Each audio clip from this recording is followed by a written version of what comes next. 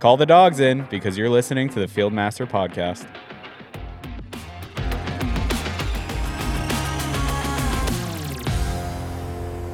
All right, everyone. Welcome back to episode number 5 of the Fieldmaster Podcast, brought to you by Sportsman's Pride Professional Dog Food.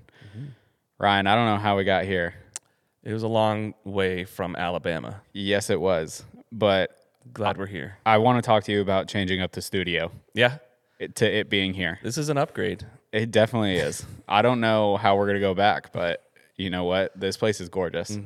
Well, we should probably talk about it a little bit. Yeah, where are we? We are at High Point Lodge with Brad Donald. Welcome, Brad. Hey, thanks, guys. Thanks for coming. Yeah, appreciate it. So Brad Donald is the owner of High Point Lodge in Pierre, South Dakota. And this is, I should probably mention, Brad is a Sportsman's Pride Elite ambassador for us. And Brad, this place is gorgeous. It is stunning. Thanks a lot. Yeah. Appreciate it. When we pulled up here, you called me on the phone and you said, you see that house up on the hill over there? And I said, yeah, that's a really nice place. And you're like, yep, that's where we're going. I thought I better point it out right from there Yeah. as a kind of a good view. You can Yeah. see it from far, far away. You can. And it's up on the highest hill. It is. Yeah, so Right on the river. So, obviously you guys can see this giant, beautiful rock fireplace behind us, but what you can't see is directly behind, or I guess what we're looking at, is we're looking at the Missouri River. And we're right over, we're located on the bluffs that overlook the Missouri River. And so, Brad, this place has how many beds? 35 beds, 35 beds. queen beds, and with their own bath. So there's plenty of room for the guys. It is truly, if you are wanting to come pheasant hunting or duck hunting, geese, whatever it may be, I mean, this is like a sportsman's paradise. And we'll make sure the visual people on YouTube can see this Yeah. place. We're going to splice in some video and stuff. Yeah, pictures absolutely. that we've seen out here, because just looking this way, you could stare for hours. I think that's what I was saying right before we started this is, you could look for hours just out these windows. It's absolutely gorgeous. But not only does it have a view, I mean, Brad, why don't you tell us a little bit? It's got 2 full bars. 2 full bars, a game room downstairs, foosball, shuffleboard table, 15-man steam room. Yeah. So just plenty of room, Yeah. That it's very spacious. I mean, it's kind of, you've got your main hall, I guess is what you would call it, and then your rooms are on the wings on the outside, and you've got some rooms that are indoors on the interior, and then you got some where, if you pull up late one night or something like that, you can just Got enter. a private entrance. Yeah, private entrance to them, which is really nice because a lot of other places you go to, they kind of have one long hallway or something, and you've got to walk through everyone's bed kind of and living breakfast. quarters. Yeah, Like a bed and breakfast. yeah, type thing. exactly. So, tell me about how this lodge got built, because there was a previous owner and stuff like that, and you just recently took over for High Point Lodge. Tell me kind of the story behind the original lodge. It was built in 08, and the gentleman that owned it used to go to Alaska hunting and fishing, and he just fell in love with the place in Alaska that he was at. Right. And he's just like, I want to build one like that. So it's in-floor heat, so you get up in the morning to go to the bathroom or the middle of the night, and the floor is warm on your feet, and Oh, I didn't even know that part. Yeah. it's just It's an kinda extra nice selling that way. point. Yeah. Yeah. It was like, what, 9 degrees last night? It was. It was So, 9 degrees last night. would be great. Yeah, it would be nice. And, I think what is really cool is there's so much wildlife around us. I mean, just in the drive up, you saw geese, we saw a few pheasant, we saw deer. I mean, there is so much around us in this area. You're kind of right on close to a bend of the Missouri River and stuff, and so you get a lot of wildlife stopping in and stuff like that, which is really neat. I mean, like I said, this is truly a sportsman's paradise if you want to kind of get away to go on a hunt. And I thought, I thought the same thing. It's just natural, and it's just Yep. just a good just a good layout that God gave it. And, at the land that we hunt, we have thousands of acres of just great pheasant habitat. We have an artesian wells. We have plenty of water. Yeah. And water's a key, especially in areas out here, where it can just be dry. So plenty of water for the birds. Yeah. Yeah, you were kind of, we got to tour around a little bit not too long ago. And, we were looking at all the pheasant and stuff like that. And there's just so many here. I mean, we've kind of traveled around and, we get to talk to different people. And we usually get to accompany them on like a hunt and stuff. And I don't know, I'm starting to think it's me, honestly. But, I don't think we'd have a problem getting some pheasant today if we walked out there. Oh, no. You could probably run a few down. Yeah, you probably could. Well, I haven't seen you guys shoot yet. Yes. Hopefully you end up pulling a gun out. But Yeah, hopefully. I'm pretty sure. Yeah, hopefully. Well, if we've got dogs, then we'll have no problem. That's true. We got dogs. Oh, yeah. Oh, yeah. All right. So one of the other great things about the lodge is your proximity. I mean, you are incredibly close to a lot of amenities, but you are far enough away where you are still surrounded by wildlife in Pierre. So how far did you say you were from the airport? Airport's about 15 miles. So that's, I mean, it's a good distance, but I mean, currently, if you need to fly in somewhere, it's great that you can fly in somewhere so close and you don't have to drive so far to get here. Right, we'll pick you up. You don't need a rental car. You just don't have to mess with some of that stuff. Yeah, you got a little bus that they'll pick you up in, and you get greeted by one of the people here. It might even be you. Hey, it might be. Yeah, You so might- used to coming out to these lodges and you fly into the closest major airport and you're looking at, I got to get a car, I got to drive Yep. an hour, I got to drive an hour and a half, whatever it is. But having Pierre so accessible is a huge help. Yeah. Yes, sir. Well, not only that, but you're surrounded by other, recreational activities. So, a lot of people when they go to a lodge or something, they also ask, where's a golf course? Can I bring my clubs or something like that? And you're not far from a golf course either. No, about the same distance from a golf course. Again, the river's there, great fishing. Yeah. Just a lot of things to do. Yeah, and I mean, people who are listening to this, I kid you not. I mean, we're looking at the Missouri River, and you can, I don't think you probably will. You may not build a pathway down to the river or anything, but You could bird watch. Yeah, you could bird watch from here. I mean, it is absolutely gorgeous. I can't stop talking about it. But all right, so let's go ahead and we'll take a quick commercial break, and then we'll get into pheasant hunting. Hey everyone, I wanted to let you know that Fieldmaster Podcast is brought to you by Sportsman's Pride Professional Dog Food. If you want to experience the Sportsman's Pride difference in your dog, you can visit sportsmanspride.com and click Shop Now or click the link in the show notes. Use code FIELDMASTER to save 10% off your first purchase. Now back to the episode. All right, so we're back with Brad Donald, a Sportsman's Pride Elite Ambassador. So Brad, you are a pheasant hunter. I think it's in your blood. Yes, sir. Really. How long have you been pheasant hunting? I started training dogs in 97. So started pheasant hunting way before that. But been guiding pheasants since 97, and it just kind of comes with the dogs. Yeah. So what kind of made you go from just a pheasant hunter to a guide? Probably losing birds or hunting with other dogs that just weren't that good. And Yeah. it just was like, boy, the dog is such a key to it that I just wanted the best dog. Yeah.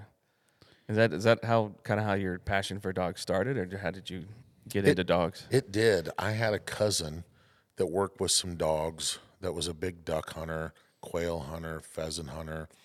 And just, he had all the dogs, and I just kind of started helping him, and it just kind of went from there. Yeah. So did you have dogs growing up that were also companions in your hunt, or was it more when you started doing guide stuff? Probably a little bit more during guide stuff. As a kid, I had dogs, but not necessarily hunting dogs, more Heinz 57 that would retrieve, but not quite like I wanted them to. And then ended up going to college in South Dakota, and would go home with some buddies that had some ranches and some pheasant hunting, and it was unbelievable. And I remember one of my buddies saying, "Hey, don't bring your dog." And I'm like, "Why's that?" And he's like, "Well, we have too many birds. You know, we have dogs ruin the hunt." And I'm like, "Boy, he won't ruin the hunt. Just give me a shot at it." And Yeah. it just kind of took over after that. You know, his dad wanted a dog, and then his uncle wanted a dog, and then neighbors. And that's kind of how I started training dogs full time. Wow. Yeah, it's a lot of people that we talk to, you know, they start with just being an avid hunter, and then they're like, I kind of want to take it to the next step, or, you know, they kind of want to scratch that itch. And, you know, it sounds like the same story with you. You know, you just kind of want to take it to the next step. Yeah. And then, How much control over the end result can you have? Yeah. And getting down to like, well, I'm going to start the dogs. Yeah. And then I'm going to choose them and breed, or get the right dogs in there, do the training, and then all the way to you're owning a lodge and hosting all of these hunts. And, right? you know, everybody asks me, they're like, "Hey, do you get to hunt a lot then and stuff?" You know, guiding does kind of affect that part because Right. you don't get to pull the trigger, but it's still like hunting. yeah. You know, watching your dog and reading your dog and the style of your dog. So in your mind, when that bird gets up, you're kind of still pulling the trigger. Yeah. You're just not. But believe me, I still like to go out. You got that bird up. Yeah. Yep. Yeah. I Yeah, still yeah. like to go out and do some hunting, but you don't get to quite as much. Yeah, it's like leading a horse to water. I mean, you kind of like, you're bringing these people to the birds. It's Right. on them to make sure that they actually get it. It's true. But like we said, we're in South Dakota, and the Dakotas are known for their pheasant hunting. Is it South Dakota that's the pheasant hunting capital of the world? You know, I believe so. Yeah. And that's what they say. You know, I know there's other states that have some good hunting, but South Dakota, you know, just doesn't have as many people and a lot of natural ground that might not be good enough to farm. So it's just great hunting. So you bring up the natural ground and stuff, and you know, we kind of talked about it when we were hanging out yesterday. Was, you know, you leave your crops and stuff up, you don't harvest them and stuff, so that when it comes pheasant season time, they are, you know, able to eat and stuff and hang around. Is it really because of the geography that, you know, pheasant hang out in this area, or is it more? This is just kind of like where the natural population has always been, and because they're not a migratory bird. Nope, they're not a migratory bird. They were introduced to South Dakota, but again, just the lay of the land, maybe not so much chemical being sprayed, just other things. Yeah. I think have just kept the birds, because we get some harsh winters, but plenty of tree lines for them. Yeah. And by leaving that food, like you brought up, you know, it's just they don't have to go far for food. They don't have to go far for nesting, shelter, water. All of that is a key for success to have the population of birds that we have at High Point. Wow, that's awesome. Every year.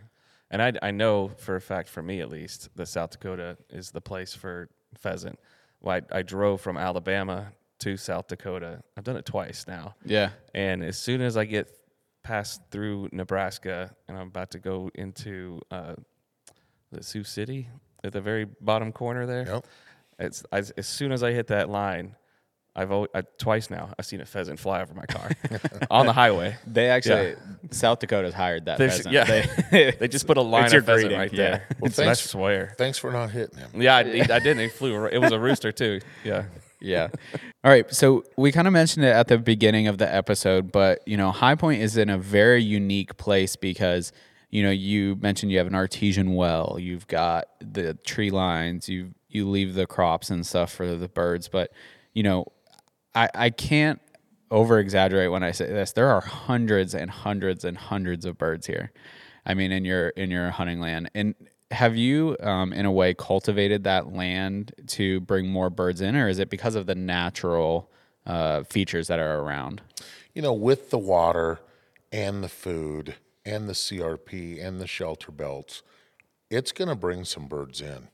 You know, Now, when you say CRP, what is CRP? you put them into different grasslands, native grasses, just things that the birds like. Okay, got it. So it's like a food source Yes. for them. Got it. Okay. All right. And so one of the benefits of coming to High Point Lodge is you provide the dogs. We do. The guides have their own dogs. I have my own dogs, and they're ready to go. Yeah, they are. We've kind of been following along and working with some of them while we've been here, and I may have gotten taken out by one of them trying to get a good shot, and they're always ready to go. Yeah. They are, and you know, they do it for a living. The guides love their dogs. That's how they end up being a guide, and it just works hand in hand. And when the guys come up, I think sometimes they get more out of the dogs working than even hunting sometimes. Yeah. Yeah, I think what's cool about that is like I know, so I have some family members who have gone pheasant hunting and stuff, but they had to bring their dog, and so it's like, you know, you kind of they provide all the ammo and everything like that, but they don't provide the dog, and it's like the dog is like 75% of, if not more, Right. you know, the pheasant hunting experience. And so what's really nice is, you know, you've been a trainer for so long, you've been a guide for so long that you've got world-class dogs that will come in and, you know, it enhances your experience when you're here. And we do welcome other dogs from other hunters, and you know, hunting without your dog sometimes it's just not the same hunt. Right. So we're like, yeah, bring him along. Yeah. You know, Yeah. and we do cross our fingers that he's a good one. But most of the guys, they do. They have great dogs. That's awesome. That's awesome. So one of the questions that I had for you, kind of getting into the specifics of pheasant hunting with a dog and things like that, is how do you start the process of getting, you know, your dog trained to hunt pheasant? You know, like if I'm training somebody else's dog, you know, that 7-month range is pretty good. They start getting their permanent teeth in. Hopefully the owner's done some obedience and some retrieving. But if we're talking Labradors love to retrieve, but it's good to enhance that and work that as a pup. So I get him in and I make sure that obedience is good at first, and then we go into force fetching, collar conditioning, and then once that's pretty solid, then we start using birds. And during that obedience, we make sure that that dog has been shot over, and we're starting to work in the gunshot and working in some maybe dead birds, getting some feathers in their mouth. Yeah. So just not everything's a big shock to them. Yeah. But the key is once you've got that foundation and got the dog holding the bird and that force fetch is there, you know, getting birds over them. And because that's what you're doing at the end of the day is you want that dog to be able to hunt birds. So show them some birds. Yeah. Get them over some birds. So this kind of brings up one of the videos that we put out not too long ago, and someone asked, and now that we're here talking with you, I'd love to hear your answer, is how do you get a dog used to, you know, shooting? Because that can be, you know, obviously they have a very heightened sense of sound and everything like that, you know, compared to us. How do you get a dog used to that? You know, you can start off, a lot of people have different methods, but feel free to drop a pan, slam a door once in a while, letting that dog be around some noises where he's just not startled, you know. And then I go with somebody going out there pretty just kind of like a soccer field or something real short grass where the dog's going to succeed. And hey, throw a bumper, shoot a cap gun, you know, which would be like a 22 round. And then that dog's going to do that. And then you're going to work up to a 20 gauge. And then, you know, moving him back a little farther, working with a 12 gauge. And when he's relating that with retrieving or hunting with the bird, they most of the time it goes successfully. So I would imagine that the gunshot would become an exciting thing because then Yes. they're Yeah. about to go get a bird. Yep. And I feel like if the dog is seeing somebody raise their hand and shooting a cap gun, it's not as startling as them working 10 yards in front of you and hearing this blast right behind their head and being like, wow, what was that? Yeah. So you do work into that. That's a good subject to cover. Yeah. Well, so what I learned today is I can drop a pan on my kitchen floor and just be like, sorry, I'm just trying to train. That's it. And my wife's going to be like, what are you talking about? It was honey Oreo's going to be a pheasant dog. Yeah. I'm just the gun dog. Maybe use a steel pan, not a glass pan. Yeah.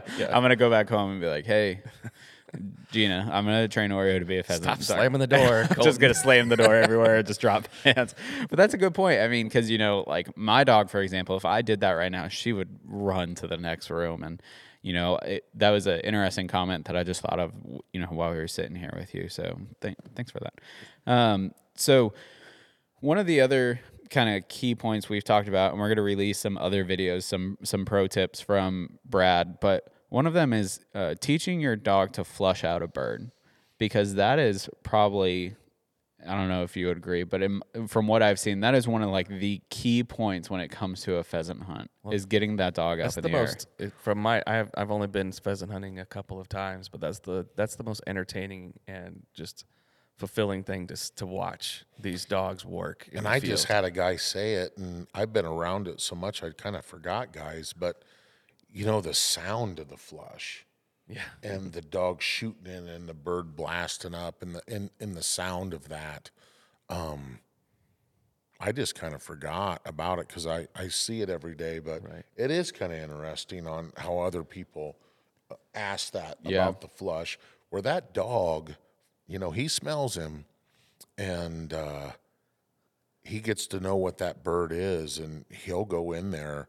And he wants, of course, he wants to catch the bird, but that's when that bird busts out of that cover, and it all comes after that. Yeah, it's really a beautiful sight to see, and that's where you get like so many iconic pictures that like people will have paintings of on their wall and stuff like that, because it's really a super cool, unique experience. And you're trying to set up the dogs for success, right? Like as far as the downwind type thing. Yeah, working them into the wind.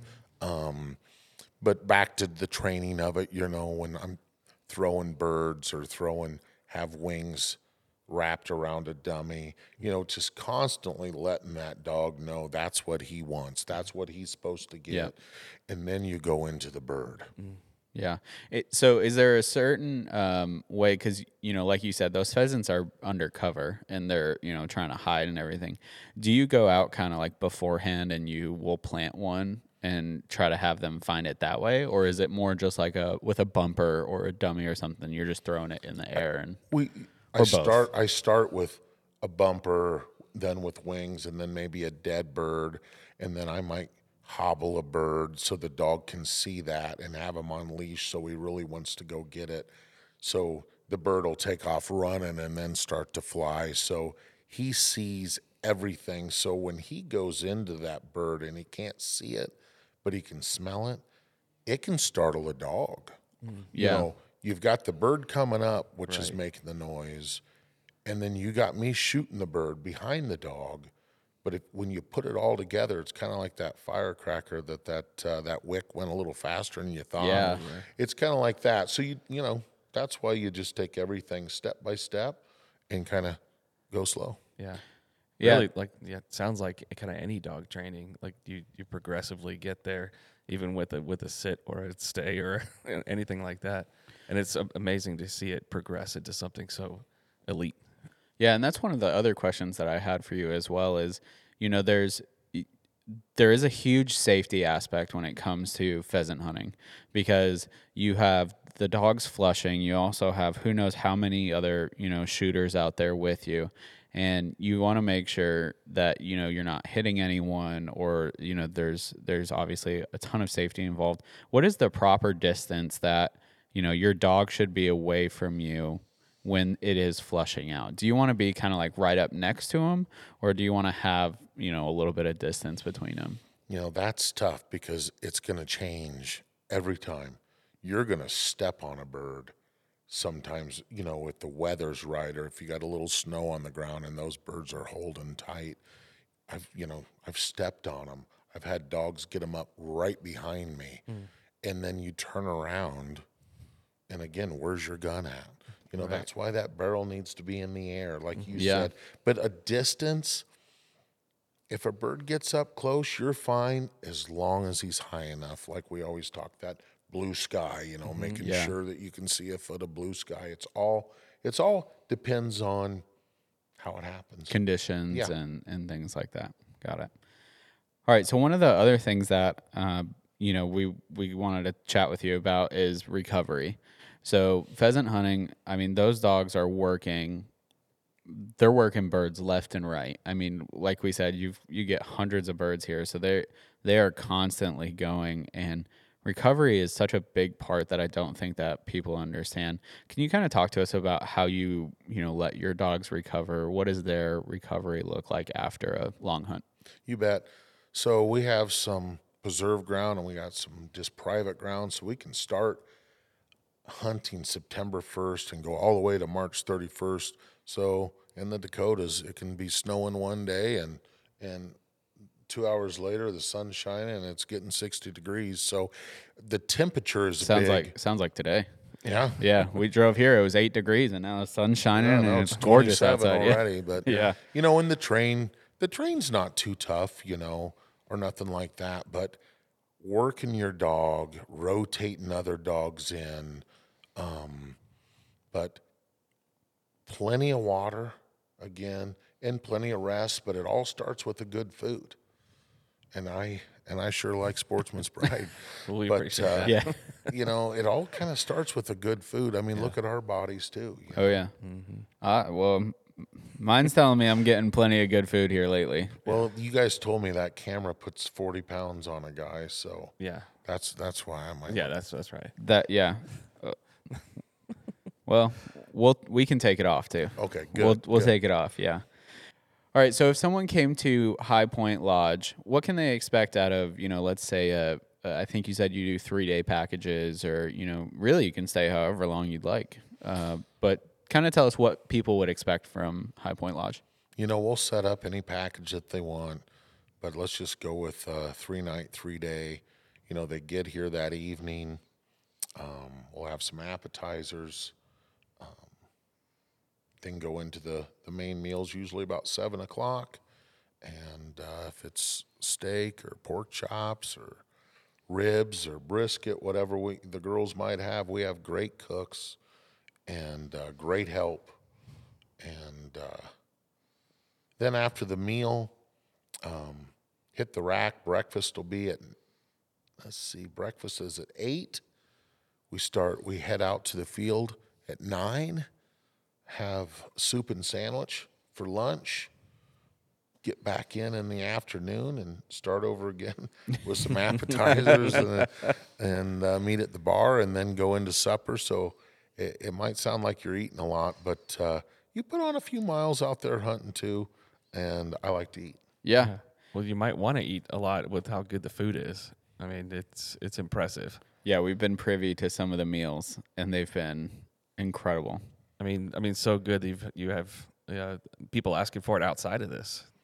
Yeah, thanks. We do some catering. We like to smoke different meats for people. So again, that kind of goes in hand in hand. Well, for with the someone, clients. you're building smokers, you're Yeah. smoking meat. You're doing it all. Yeah, you and I were kind of geeking out about that. I think it was last night or 2 nights ago, talking about smokers because Yeah. I have just a little, small smoker, and it is a pain to run because it's just charcoal and wood. But you've got these giant ones that you've built yourself out of old propane tanks, and with some of the groups, we'll take a group of 1 and we'll take a group of 30. So you throw 30 racks of ribs on, you need a little space. yeah, Shoot. yeah. Same And as- you guys have a full size commercial kitchen too, so I would imagine even if a group wanted to come in and host a little party or something, you could accommodate that as Yes, well. sir. You Yeah, bet. that's great. All right, so we've been talking kind of, a lot about pheasant hunting and things like that. What is your, let's say your favorite pheasant hunting story that you've got? Boy, I've got a lot of them. But I guess if I think about it now, I kind of like to see that dad and son, or dad and daughter, or grandpa, dad and son, for doing it 20 some years. Now I'm seeing grandpa, dad, and son, or daughter. It's just kind of neat to see how it can be such a family deal. Yeah. Yeah. And we have spouses comes that might not hunt, that just come and stay. And it's just neat getting to know different families, and how you just get attached to people, and you just really get to know them. And we get hunters from all over, and I get to go see them once in a while too. That's true. It's so true that hunting is such a generational sport. And with the pheasant hunting, it's not like you're sitting in a stand by yourself, or it's not like you got to be quiet. You're out there in a group, like I said, from 1 or to 20, and everybody's making fun of each other for missing something, or, just anything. Yeah, So seeing a bird run down the the line. camaraderie of it Yeah. all is fun that way. Yeah, it's very relaxed. It's very different from like a deer hunting, like you said, where you got to go out to your stand like 2 hours early and try not to have your Right. teeth be rattling the whole time so you don't scare away a deer. Yeah, one of the things talking about like that generational, families coming out to do it is, I told my grandfather that I was coming up here, and he had some choice words for me because he's never been pheasant hunting, and so I'll have to book a trip for us, and we'll come up and spend a few days here. And Well, I look forward to meeting him. yeah, he can be a handful. He'll keep you on your toes, that's for sure. Well, we'll put him in the thick stuff. Yeah, there you go. Slow him down a little bit. Yeah. I don't know. There's no slowing him down. I know that for sure. And back to that, we get, I'm not saying a certain age, but we had an 84-year-old Wow. general sitting on a bucket blocking, just because of his legs or his knees weren't working right. Yeah. We set him on a bucket at the end of the field, and boom, he's dropping 11 birds, and the other guys are like, I want to block now. And I'm like, you're not old enough to yet. You're not old enough to block. That's reserved. The bucket's reserved for a certain age. You earn the bucket as you I like that. get up. That's really nice. Yeah, we had Drew Abel, good friend of mine, on the podcast too, and he was telling us when he was on, he had just taken his son. Was it deer hunting, or was it? Yeah, I think it was deer. I think it was deer hunting for the first time, and he didn't get anything, but his son shot for the first time, and you can just see, him lighten up and stuff like that. So it's really cool. That's something that I really admire about hunting. Is it's something that is generational. You can do it with your kids, you can do it with grandkids, and that's really neat. So Yes, it is. yeah. So we've been talking a lot about, family and things like that. And how did you, was it your dad or your grandfather or something that got you started hunting? Yeah, I remember hunting rabbits with my grandpa, and then my dad was kind of a wing shooter. So we had some quail and partridge, and we got doing that. And again, we didn't have a dog. I was kind of the dog, but I got doing that. And Did you say you were kind of the dog? He was the dog. He was the running out dog. there kind getting of the dog. Grandpa was on the bucket. Go get that. Yeah, you go get the bird. I can imagine. So just kind of got hunting that way, and got my kids into hunting. It seemed like if I had a gun in my kid's hand, maybe the video game wasn't. And just spent some good time outdoors. Yeah. And again, then dogs came into effect in his life and her life, and then it was just funner Yeah. than with having a dog. Yeah. So Absolutely. they still hunt, and hopefully someday I'll have some grandkids that do too. Yeah. So your kids are off. Your daughter just finished school, and Yep. she's a nurse, and your son is still in school playing football. So do they get to come back home often to hunt? They do, just again, Brooks just done with college and into her first career for a year. So it's busy nursing, and Yeah. Bo with football. It's been tough getting home, but he does break off to get home, even if it's just for a half a day. and it's a 2.5 hour drive. Just that want to get with his dog and do some hunting. So Yeah. Well, if I knew I was coming home and hunting here, I would be home I would about be home- every weekend. Yeah, I would be home all the time. All of my friends would come with me because Yeah. I'm coming back here. Absolutely. So, when you were, kind of growing up and your grandfather was, you said rabbit hunting. mostly rabbit hunting he did. So do you do any rabbit hunting at all now? I don't, because I'm always getting on the dogs for chasing rabbits in the trees. And I'm always yelling, don't shoot on the ground, guys. Yeah. So I've gotten to be like, I ignore the rabbits so much because it can get me. Breaking the rules. Yeah, it can Yeah, break it the rules. could. Yeah. But not that I would be opposed of Yeah. rabbit hunting with some good beagles. I wonder if that's like a generation away from us. Like I know my grandfather also hunted rabbits, and I don't hunt rabbits at all, and I wonder if that kind of has gone away a little bit. But we've got people in the Carolinas and stuff who own beagles and things like that. I bet they still do some rabbit hunting because that's what beagles were bred to do. Really, so that's interesting. So one of the things we were talking about a little bit before, and your son has a big interest in the guide, and he loves working with his dogs. And so do you think that one day he might continue to take on more of a guide role? I hope so. I've kind of worked him sometimes, maybe a little too hard. I hope he's not scared that he can't come home. But Yeah. Mom cooks for him pretty good too, so I think he's missing some of them meals. But That helps. Yeah. Well, he's the youngest, and so yeah, I hope he does come back, and I foresee it. But That's cool. he's smarter than I am too, so Yeah. who knows what he'll end up doing. I think that's what you hope for your kids. I've got one on the way, and I hope that she's smarter than I am, because there's days I wonder how I made it. I think just as long as they're doing what they love and they get some time outdoors, Yeah. then they're good. You're Absolutely. exactly right. Absolutely. Exactly right. Yep, 100%. So, one of the kind of the final questions that I had for you is, we talked about it a little bit over dinner. I think it was last night, but there's so many different dog breeds that you can have for pheasant hunting.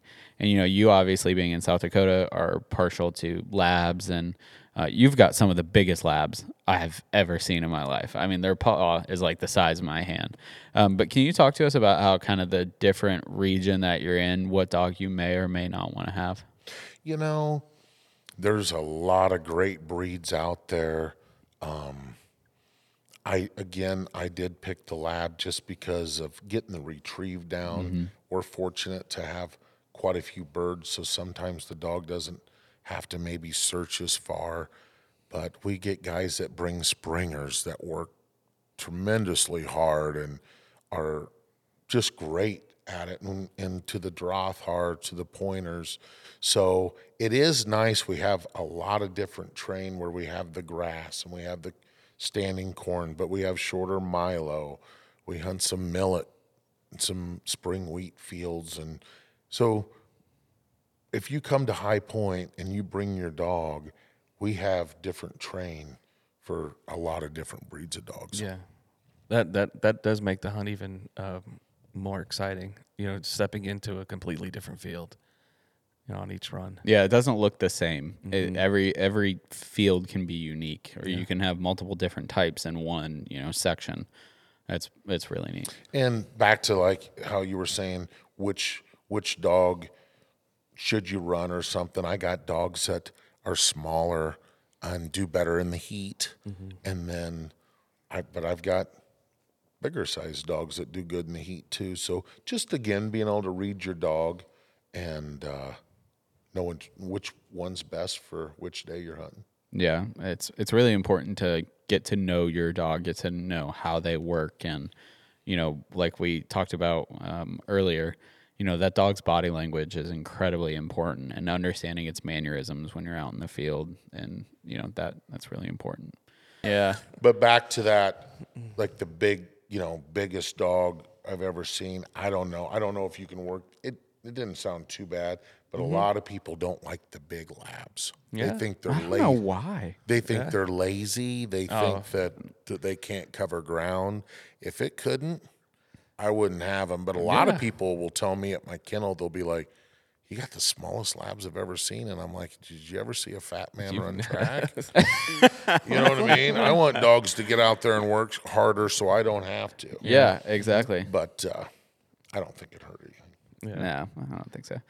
We don't have a lot of people who are partial to breeds, really. They're kind of like what you were describing. They are more focused on the dog working and things like that. I tried to cover that. I mean, I definitely like labs the best out of all that I've said for where I live, but It's completely fine to be partial. I mean, we've got in like the duck world, retrievers are fine to be even like black retrievers. It's just like I just want black retrievers. Right. And there's so many people that just want different. I mean, with people, with the society today, they just want different. Yeah. I mean, nothing wrong with tattoos, but look how they've came from when I was in school, you know, nobody had one unless you were in the service, to now, you know, you just a lot, you know, but like dogs, you got silver labs, you've got labradoodles, you've got trends. they're bringing out shit that, wow. Yeah. It's like How different what's the new trend? how different do we really need to be? Yeah. Okay, Brad. Well, thank you so much for hanging out with us on the Field Master podcast. We've greatly enjoyed the view, and, you know, setting up here, it's very different from our setup back home. And like I said, you know, we'll set up here, you know, every month, and we can just hang out here for a while. How does that sound? There's a few beds, great. right? There's at least enough beds for us. I want to say thank you guys. Just the work that you've put in it. We've had other people do this, and boy, they didn't put the work and effort that I see in you guys. And it all comes back to the dog food and sportsman's pride. That's what brought us all together. And, and couldn't be more happier about the dog food, so I appreciate it. Well, thanks a lot, Brad. We love your dogs. Yeah, we do. Fantastic. We do. The way you treat them and what you brought them up to do. Yeah. It's fantastic. Even though Hick took me out yesterday, I'm still love Hick. We were just trying to show you what kind of strength the dog food gives you. Oh, they got some power. I mean, that's for sure. Well, you smelled like a dog biscuit as well. You did. I think we were shooting some stuff earlier, so I probably still had one in my pocket. There He you was go. just coming to get But it. keep doing what you're doing, guys, and I hope you can see that you surely love your jobs because you do a good job at it. Well, thanks, Brad. thank you. We appreciate that. Thanks for listening to the Field Master podcast. Be sure to follow us on social media at sportsmans_pride. And if you're listening to this or watching this on YouTube, be sure that you subscribe on your favorite podcast app like Apple or Spotify. And if you're listening to this on Apple or Spotify, be sure to check out our YouTube page where you can see this beautiful view of High Point Lodge. Make sure to leave a thumbs up and like and review the podcast. And also be sure to check out Brad at High Point Lodge or highpointlabradors.com to come book a stay. Come shoot some pheasant out here in South Dakota. Check us out. Awesome. All right. Thanks, guys.